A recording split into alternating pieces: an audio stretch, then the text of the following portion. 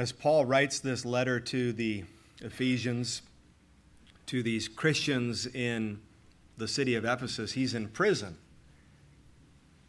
And Paul is in prison because a Jewish mob that was angry over his preaching to the Gentiles, they came down from Caesarea and they pressured the authorities to arrest him for insurrection. And as was the right of Paul as a Roman citizen, he appealed himself to the emperor. And so now he's in Rome, sitting in a jail cell, awaiting trial. And from there, one of the things he does is writes this letter to the Ephesians.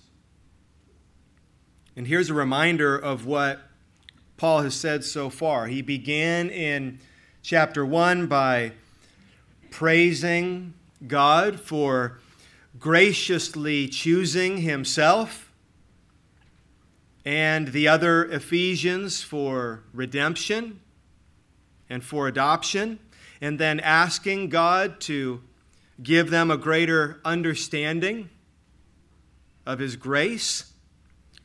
And then in chapter 2, Paul paused his prayer to be a bit of an answer to his prayer by describing God's grace that freely came to the Ephesians, Jew and Gentile alike, through faith in Jesus Christ. And that brings us this morning to chapter 3, where Paul picks back up his prayer only to pause it again, this time to encourage the Ephesians who were losing heart over his suffering in prison. He writes to encourage the Ephesians who were losing heart because of his suffering in prison. That purpose of this passage is made clear in the last verse. Verse 13. So, Paul writes, and that means in light of what he has just said in verses 1 through 12, so I ask you not to lose heart over what I am suffering for you, which is your glory. Evidently, some of the Ephesians were losing heart. That Greek word enkankeo means discouraged. Some of the Ephesians were discouraged that Paul was suffering in prison. That word means to lose your motivation. It means to lose your passion. It means to lose your why for whatever it is that you're doing.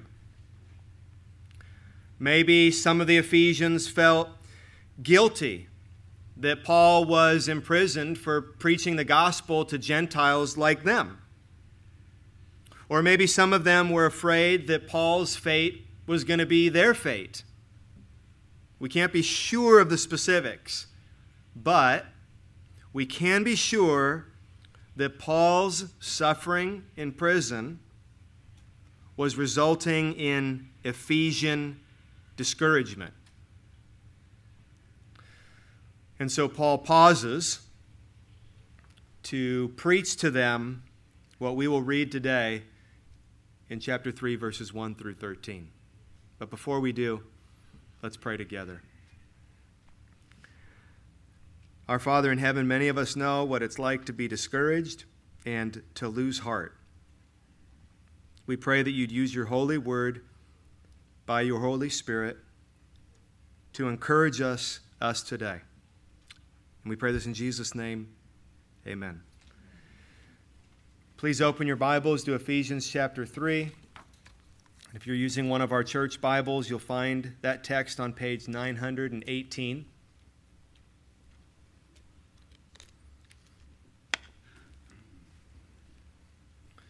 In that introduction, I told you that Paul picks up his prayer again.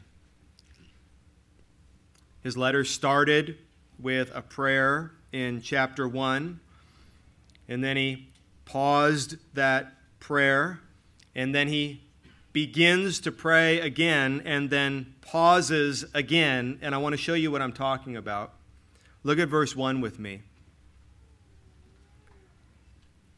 For this reason, I, Paul, a prisoner of Christ Jesus, on behalf of you Gentiles, and then that's where he pauses, and he gives us verses 2 through 13. But look down at verse 14, and you'll see the same wording as verse 1, where Paul gets back to his prayer. Verse 14, for this reason, I bow my knees before the Father.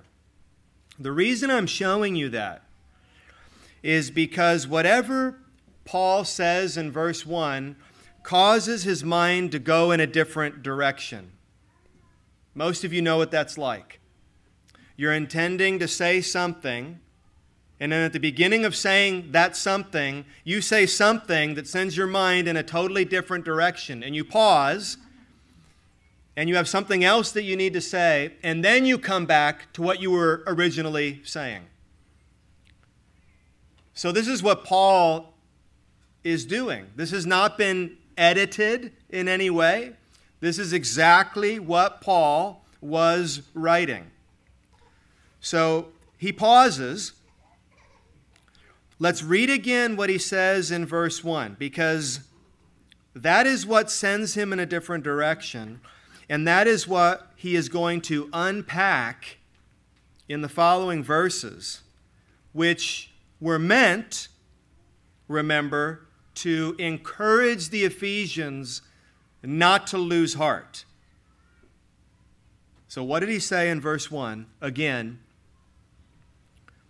for this reason I, Paul, a prisoner of Christ Jesus, on behalf of you Gentiles.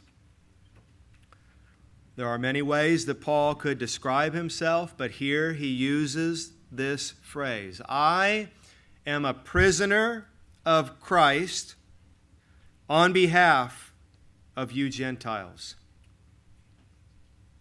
There's two parts to that sentence, aren't there? First, Paul acknowledges the sovereignty of God. I wonder if you see that. Doesn't he acknowledge the sovereignty that is the total control over all things of God when, though he is literally, actually a prisoner of Rome, he's literally a prisoner of the Emperor Nero, but he calls himself a prisoner of Christ. In other words, he's saying, I am Nero's prisoner by the will of Christ. Christ, he says, has me in this prison. What a thing to say. You might think, is that a good thing? Is that a bad thing? How could that be a good thing? When I think of good things in my life, and when I think of bad things in my life, when I think of good outcomes, when I think of bad outcomes, prison very clearly fits into one category and not the other. And yet Paul credits Christ with his imprisonment. And the second part of the sentence is, on behalf, I'm in prison, on behalf of you Gentiles, meaning the Christians in Ephesus. He says, it's because of you I'm in prison. And this very obviously is not a guilt trip. He's not saying, it's your fault that I'm in here. When Paul says it's because of you that I'm in prison, he means that in a good way. So these are all kinds of things in this very first sentence that don't make a lot of sense when you initially read them.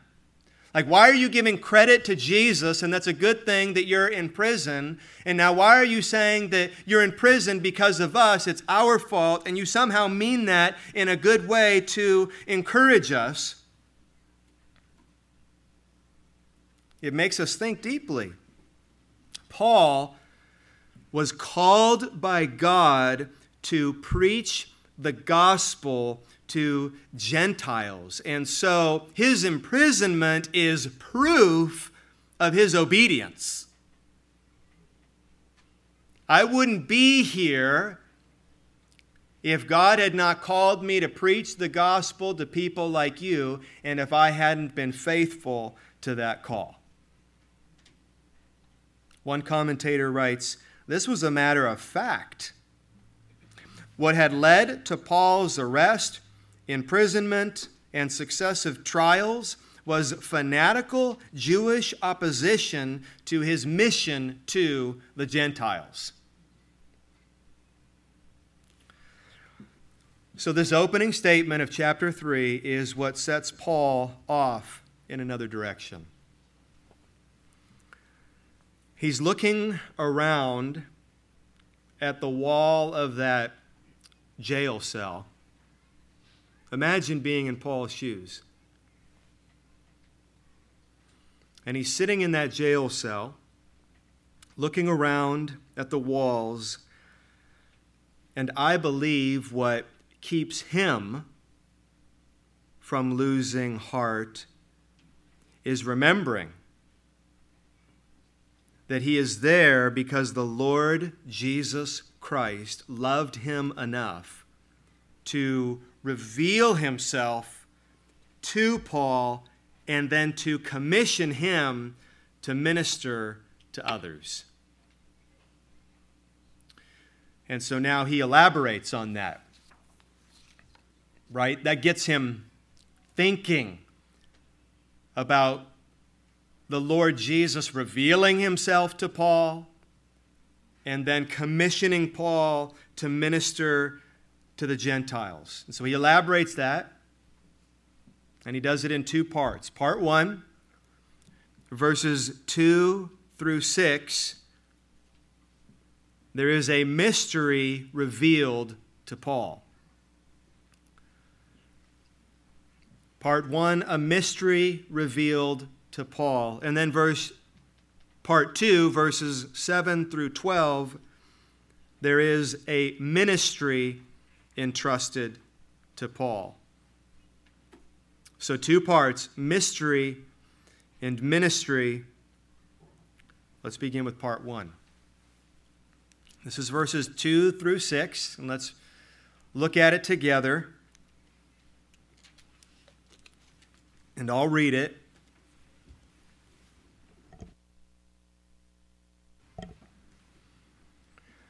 "Assuming that you have heard of the stewardship of God's grace that was given to me for you, how the mystery was made known to me by revelation, as I have written briefly. When you read this, you can perceive my insight into the mystery of Christ, which was not made known to the sons of men in other generations, as it has now been revealed to his holy apostles and prophets by the Spirit. This mystery is that the Gentiles are fellow heirs, members of the same body, and partakers of the promise in Christ Jesus through the gospel." Paul uses the word mystery 3 times, so we better know what it means. Because it does not mean what we might think it means, because when we use the word mystery in English, we mean something different than what was meant in this first century Greek. When we say mystery, we're usually referring to something that is unknown to us. It is a mystery. It is something that is obscure. It's something that is puzzling. If something is mysterious, we don't totally understand it. In Greek, a mystery is something that used to be known or unknown, but is now known. In Greek, a mystery is something that used to be unknown, but now it is known.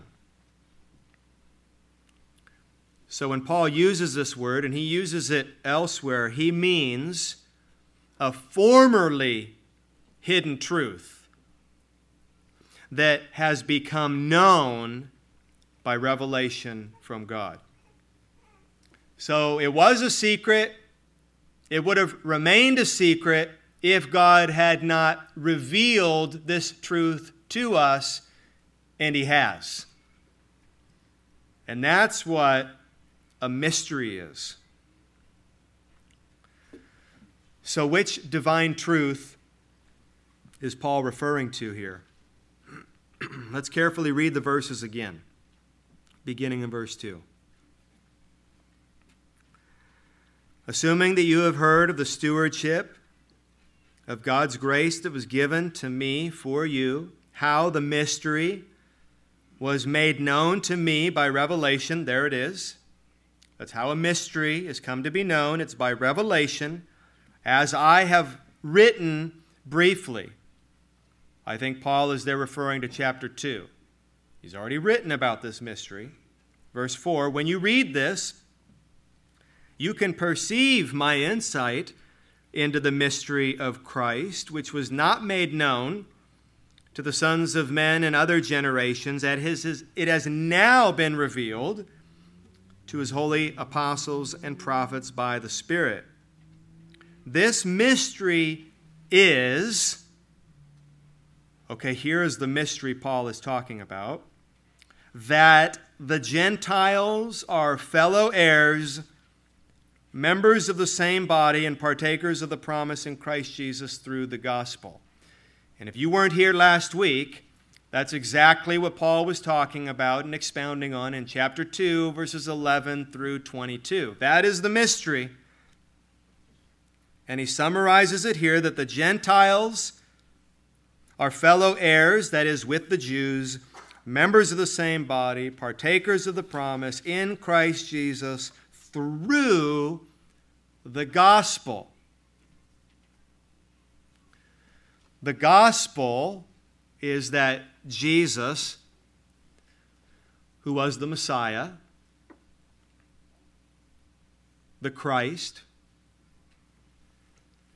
the one who had been promised to the Jews, the one who had been promised to Israel. The gospel is that Jesus came and he lived, and he suffered, and he died, and he rose from the dead, and he did that in the place of his people.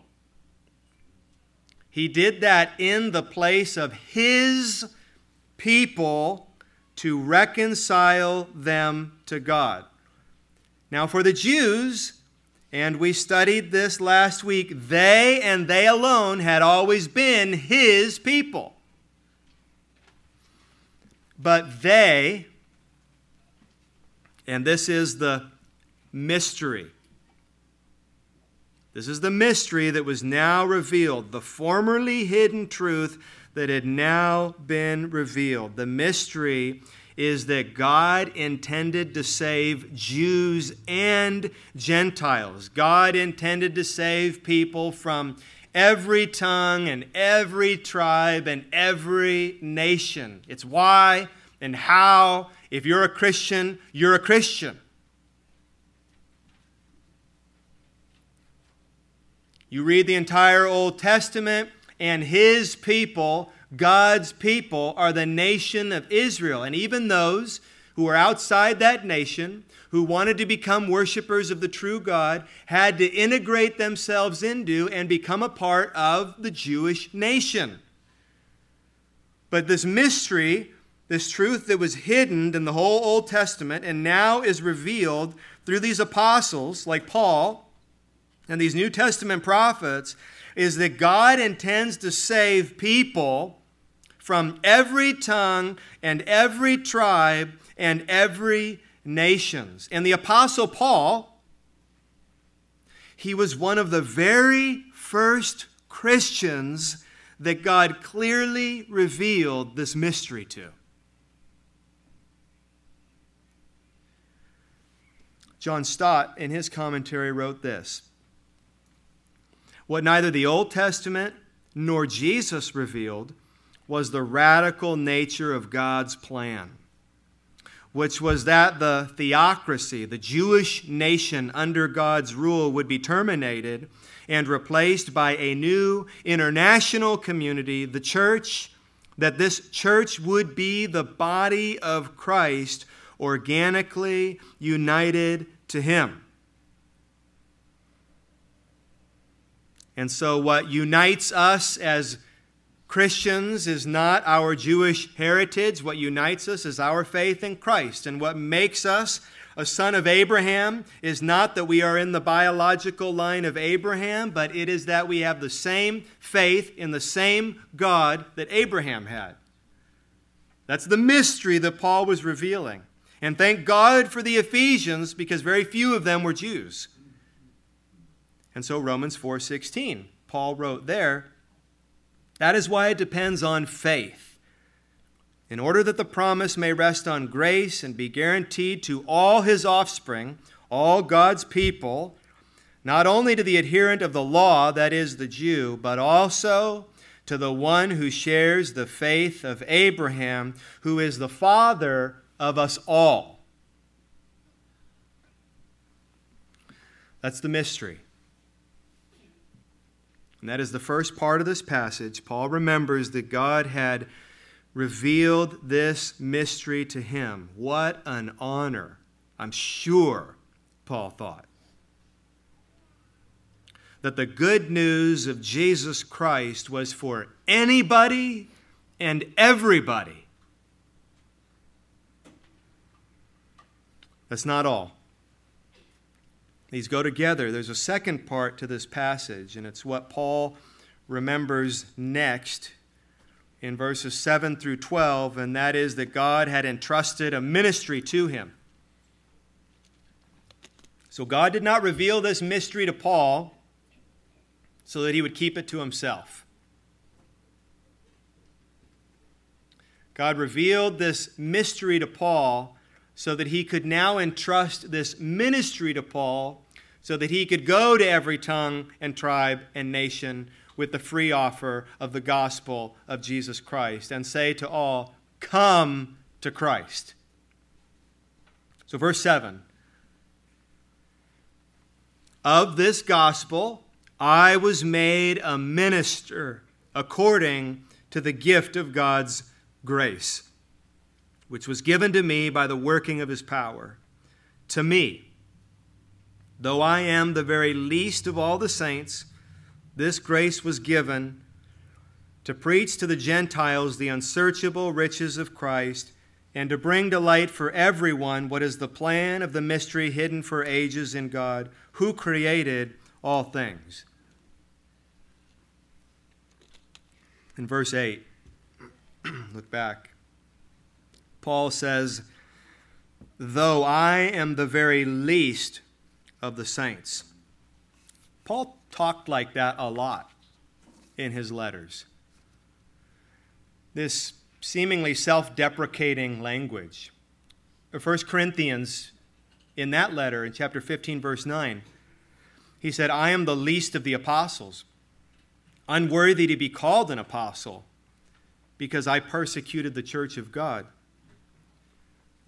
In one of his last letters to Timothy, 1 Timothy chapter 1, verse 15, Paul said, "The saying is trustworthy and deserving of full acceptance, that Christ Jesus came into the world to save sinners, of whom I am the foremost." He says, I'm the worst sinner in 1 Timothy. He says, I'm the least of the apostles in 1 Corinthians chapter 15.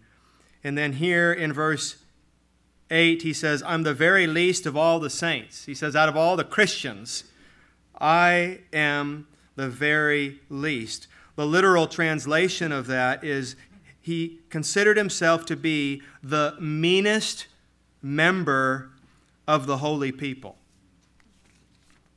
The meanest member of the holy people. It was true. Paul was a persecutor of Christians, overseeing their imprisonment and execution before becoming a Christian himself.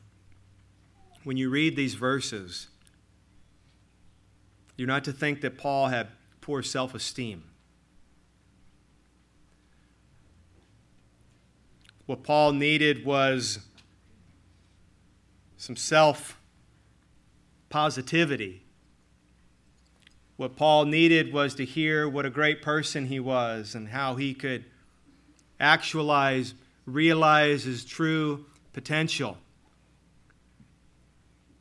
Paul was a guy who needed to think high thoughts of himself. You read this and here Paul is saying he's the worst Christian. I assume he's not lying when he says that. He really believes that. He really saw himself as beneath every other Christian. Sounds like a very low view of himself, and so he must be a discouraged man. Low self-esteem, thinking lowly of yourself equals discouragement, equals depression, equals despair. But it's really weird because when you read Paul's letters, you find that there's no one that has more joy than he has. So he had this low view of himself, and yet he had more joy than anyone else. So maybe you can think of yourself the way Paul thought of himself and still be happy and still have joy and still be filled with thanksgiving and gratitude and live for the glory of God and for the good of others. Paul did not have self-esteem issues. Paul had a right and sober view of himself.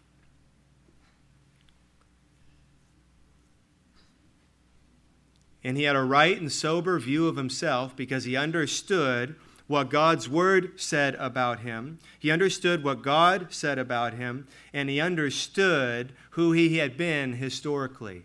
Do you understand what God's Word has to say about you? And do you understand what you have done to sin against God and to sin against others? If you do, it's very difficult to be proud. It's very difficult to be arrogant. You have to ignore all of that. You have to push away all of that. I understand that it's a fearful thing to think about yourself as a sinner that should be condemned to die before God. I understand that it's a difficult thing to face the reality of how you've hurt people, how you've hurt others, and how you've hurt a God who has been nothing but good to you. I understand how difficult it is to face those things. But if you don't own your sin, and if you don't face the reality of who you are apart from Christ, then you'll never be happy. And you'll never have true joy, because you'll never know how great the love of God is for you. You'll never know how great His grace is toward you if you don't understand the gap that He has bridged, if you don't understand the sin that He has paid for, if you don't understand the extent to which He has gone to adopt you into His family. And if you think that all of that Christ has done is just an echo of how good you are and how great you are, then you will miss the depth of His love for you. Yet while we were sinners, Christ died for us. So no, it was good for Paul to reflect on who he was before Christ, because it led to greater appreciation. It led to greater gratitude. It led to more glory for God, more worship for God. And then what does Paul say that God sent him to do, specifically in verses 8 through 9? God sent him to preach and to bring to light. First, he says to preach to the Gentiles the unsearchable riches of Christ. This had been a great privilege and honor for Paul, that God would send him to preach to the Ephesians the unsearchable riches of Christ. I really understand what Paul is talking about. I've been a pastor for over 22 years. And as you know, I'm not going to be a pastor for much longer. And while there have been many things that I've felt a privilege and an honor as a pastor, nothing has been a greater privilege than week in and week out preaching the unsearchable riches of Christ. There are two things that I will deeply miss. One, and I hope this is obvious, all of you. And second, preaching the unsearchable riches of Christ. What an honor and a privilege this had been for Paul, that God would commission him to do that. He puts it another way, to bring to light for everyone what is the plan of the mystery hidden for ages in God. Paul was known as the minister to the Gentiles. He was the apostle, not the only apostle, but he was the apostle primarily charged to take the gospel to those outside the nation of Israel. What a calling that he had. Here's the purpose of Paul's ministry, verse 10, so that through the church, the manifold wisdom of God might now be made known to the rulers and authorities in the heavenly places. Now take a second to think about that. That is a fascinating purpose. One that I know I don't think about very much.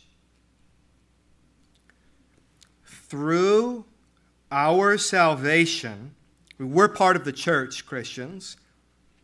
Through our salvation, the wisdom of God is on display for the angels. The rulers and authorities in the heavenly places. Other scriptures talk about this. It's profound. Angels are an unseen audience, watching and marveling at God's plan. 1 Corinthians 4:9. For I think that God has exhibited us apostles as last of all, like men sentenced to death, because we have become a spectacle to the world, to angels, and to men.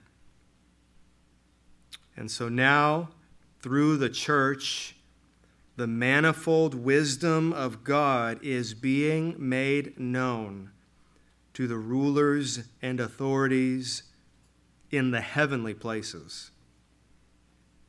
Verse 11, all this was according to the eternal purpose that he has realized in Christ Jesus our Lord, in whom we have boldness and access with confidence through our faith in him. This is Paul's tangent. Paul was a prisoner of Christ on behalf of the Gentiles. God had revealed a great mystery to him, and God had entrusted a great ministry to him. And as he sits in that jail, this encourages him. It gets him out of bed in the morning. It keeps his heart full. And he thinks it should do the same thing for the Ephesians. Verse 13. So, in light of what I've just said, so I ask you not to lose heart over what I am suffering for you, which is your glory. Paul says about his suffering, doesn't he? Paul says about his suffering, about his imprisonment, I'm exactly where I'm supposed to be. Paul says about his imprisonment, which was causing the Ephesians understandable heartache. Hey, you know, I am exactly where I'm supposed to be. I'm exactly where I need to be. As a faithful Christian, he could say, I'm exactly where I want to be. Because I want to be where I need to be. I want to be where God wants me to be. And so here I am, exactly where I should be. So his message to them is, do not lose heart. Do not be discouraged. Peter O'Brien wrote, Paul has written about the eternal purposes of God, the place of his Gentile readers within the divine plan, as well as his own role in relation to it. God has appointed him to enlighten them about the mystery, and as a result, he undergoes suffering for them. In view of so momentous a task given to him in his calling, they are entreated not to become disheartened at his sufferings, which he undergoes on their behalf. So he writes before he gets back into his prayer, I ask you not to lose heart over what I am suffering for you, which is your glory.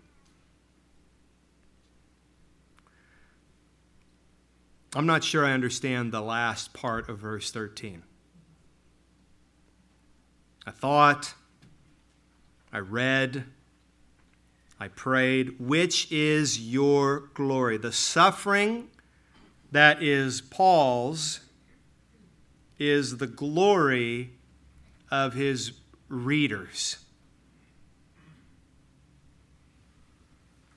His suffering is their glory. That's the structure of what Paul says.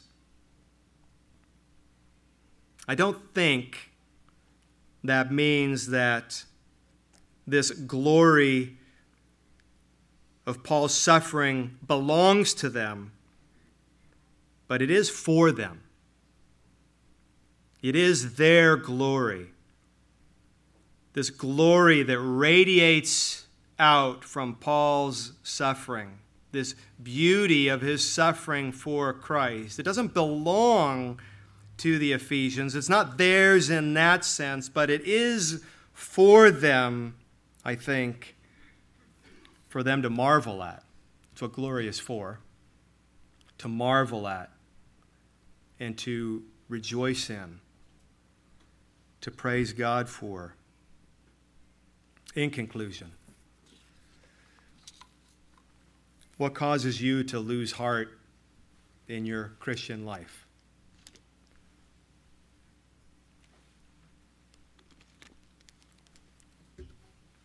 I hope if I went to prison, it would cause you to lose heart.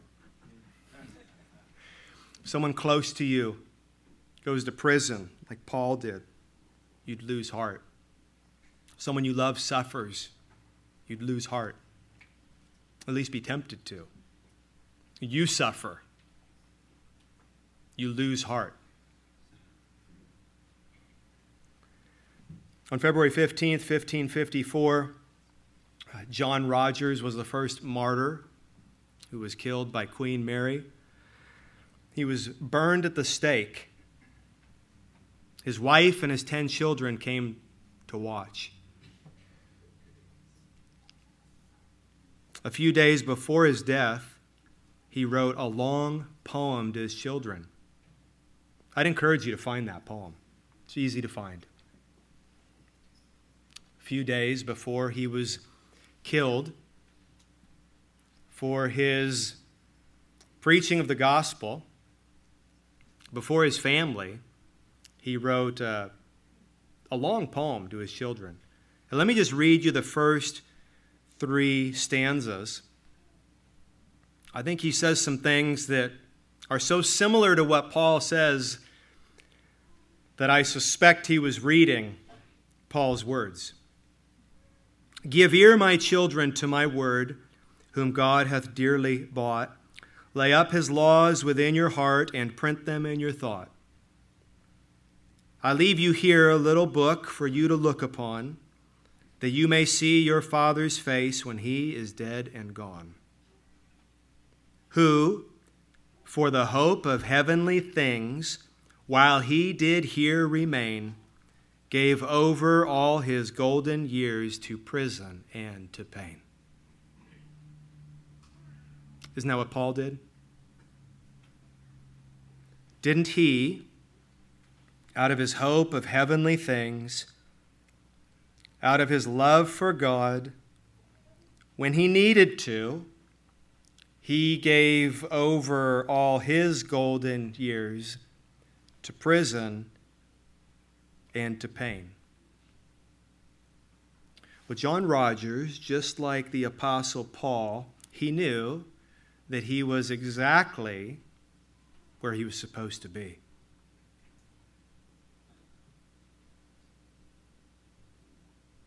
I don't know what kind of comfort and encouragement you need when you're going to be burned at a stake for your faith in front of your family.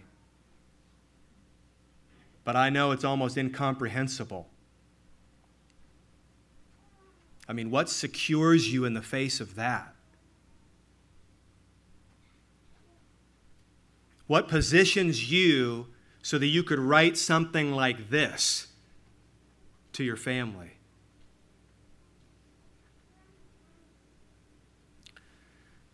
He knew that he was exactly where he needed to be. And he was exactly where he wanted to be.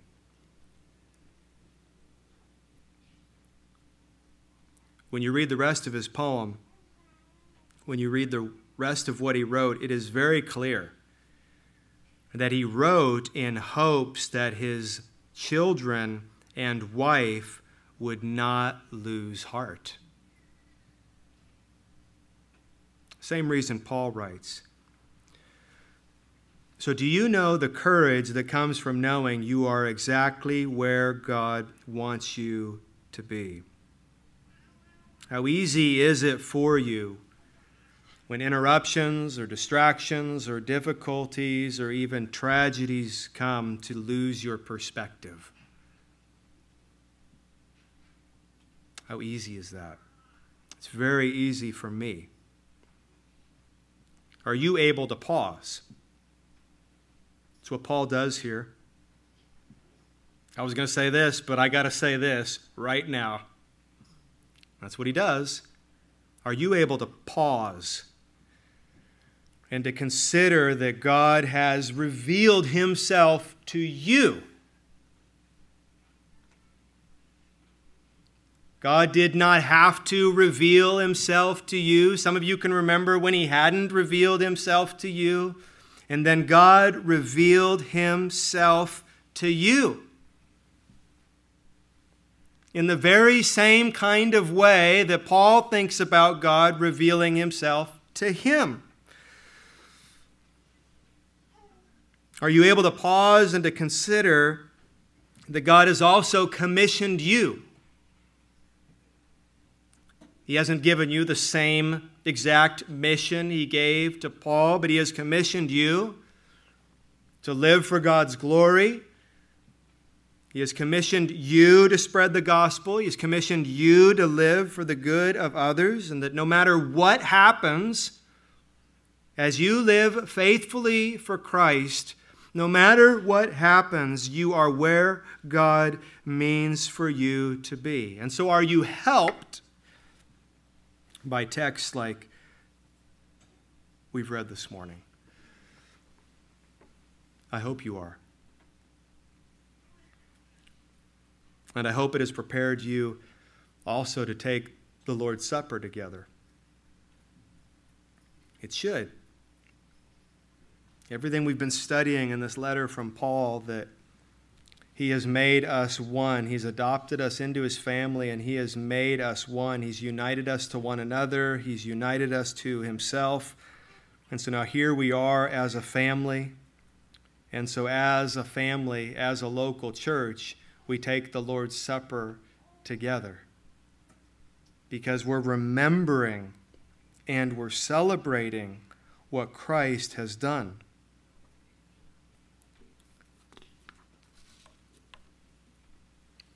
He was first in a room with his disciples, and we read about this in Luke chapter 22, verse 14. When the hour came, Jesus reclined at table. The apostles were with him. He said to them, I have earnestly desired to eat this Passover with you before I suffer, for I tell you, I will not eat of it until it is fulfilled in the kingdom of God. And he took a cup, and when he had given thanks, he said, take this and divide it among yourselves, for I tell you that from now on I will not drink of the fruit of the vine until the kingdom of God comes. And he took bread, and when he had given thanks, he broke it and gave it to them, saying, this is my body, which is given for you. Do this in remembrance of me. And likewise the cup after they had eaten, saying, this cup that is poured out for you is the new covenant in my blood. If you're visiting with us today, you're welcome to take communion with us. If you're a baptized believer, if you've turned from your sin and you've placed your faith in Christ, committed yourself to him, to his people, so you're committed to this local church or maybe another that preaches the same gospel that you've heard here today. We have leaders up front. We'd like you to come forward so that we can serve you and give you the emblems, the bread and the juice, and then if you'd return to your seat and then wait so that we can remember together, so that we can symbolize this together, display this together as a family. Let's pray one more time. Father in heaven, we thank you for your word. We thank you for what you inspired the Apostle Paul to write. God, we are sure that it helped many of the Ephesians to not lose heart, that their hearts were filled, and that they were encouraged. We thank you for that. And God, we pray that you would use that word in our hearts today, that when we are tempted to lose heart, maybe even specifically over the sufferings of those Christians that we love, God, that we would remember when tragedy comes our way or comes another's way, that God, your will is being done, and all things are for your glory and for our good, and so our hearts are filled with peace. So help us, we pray. In Jesus' name, amen.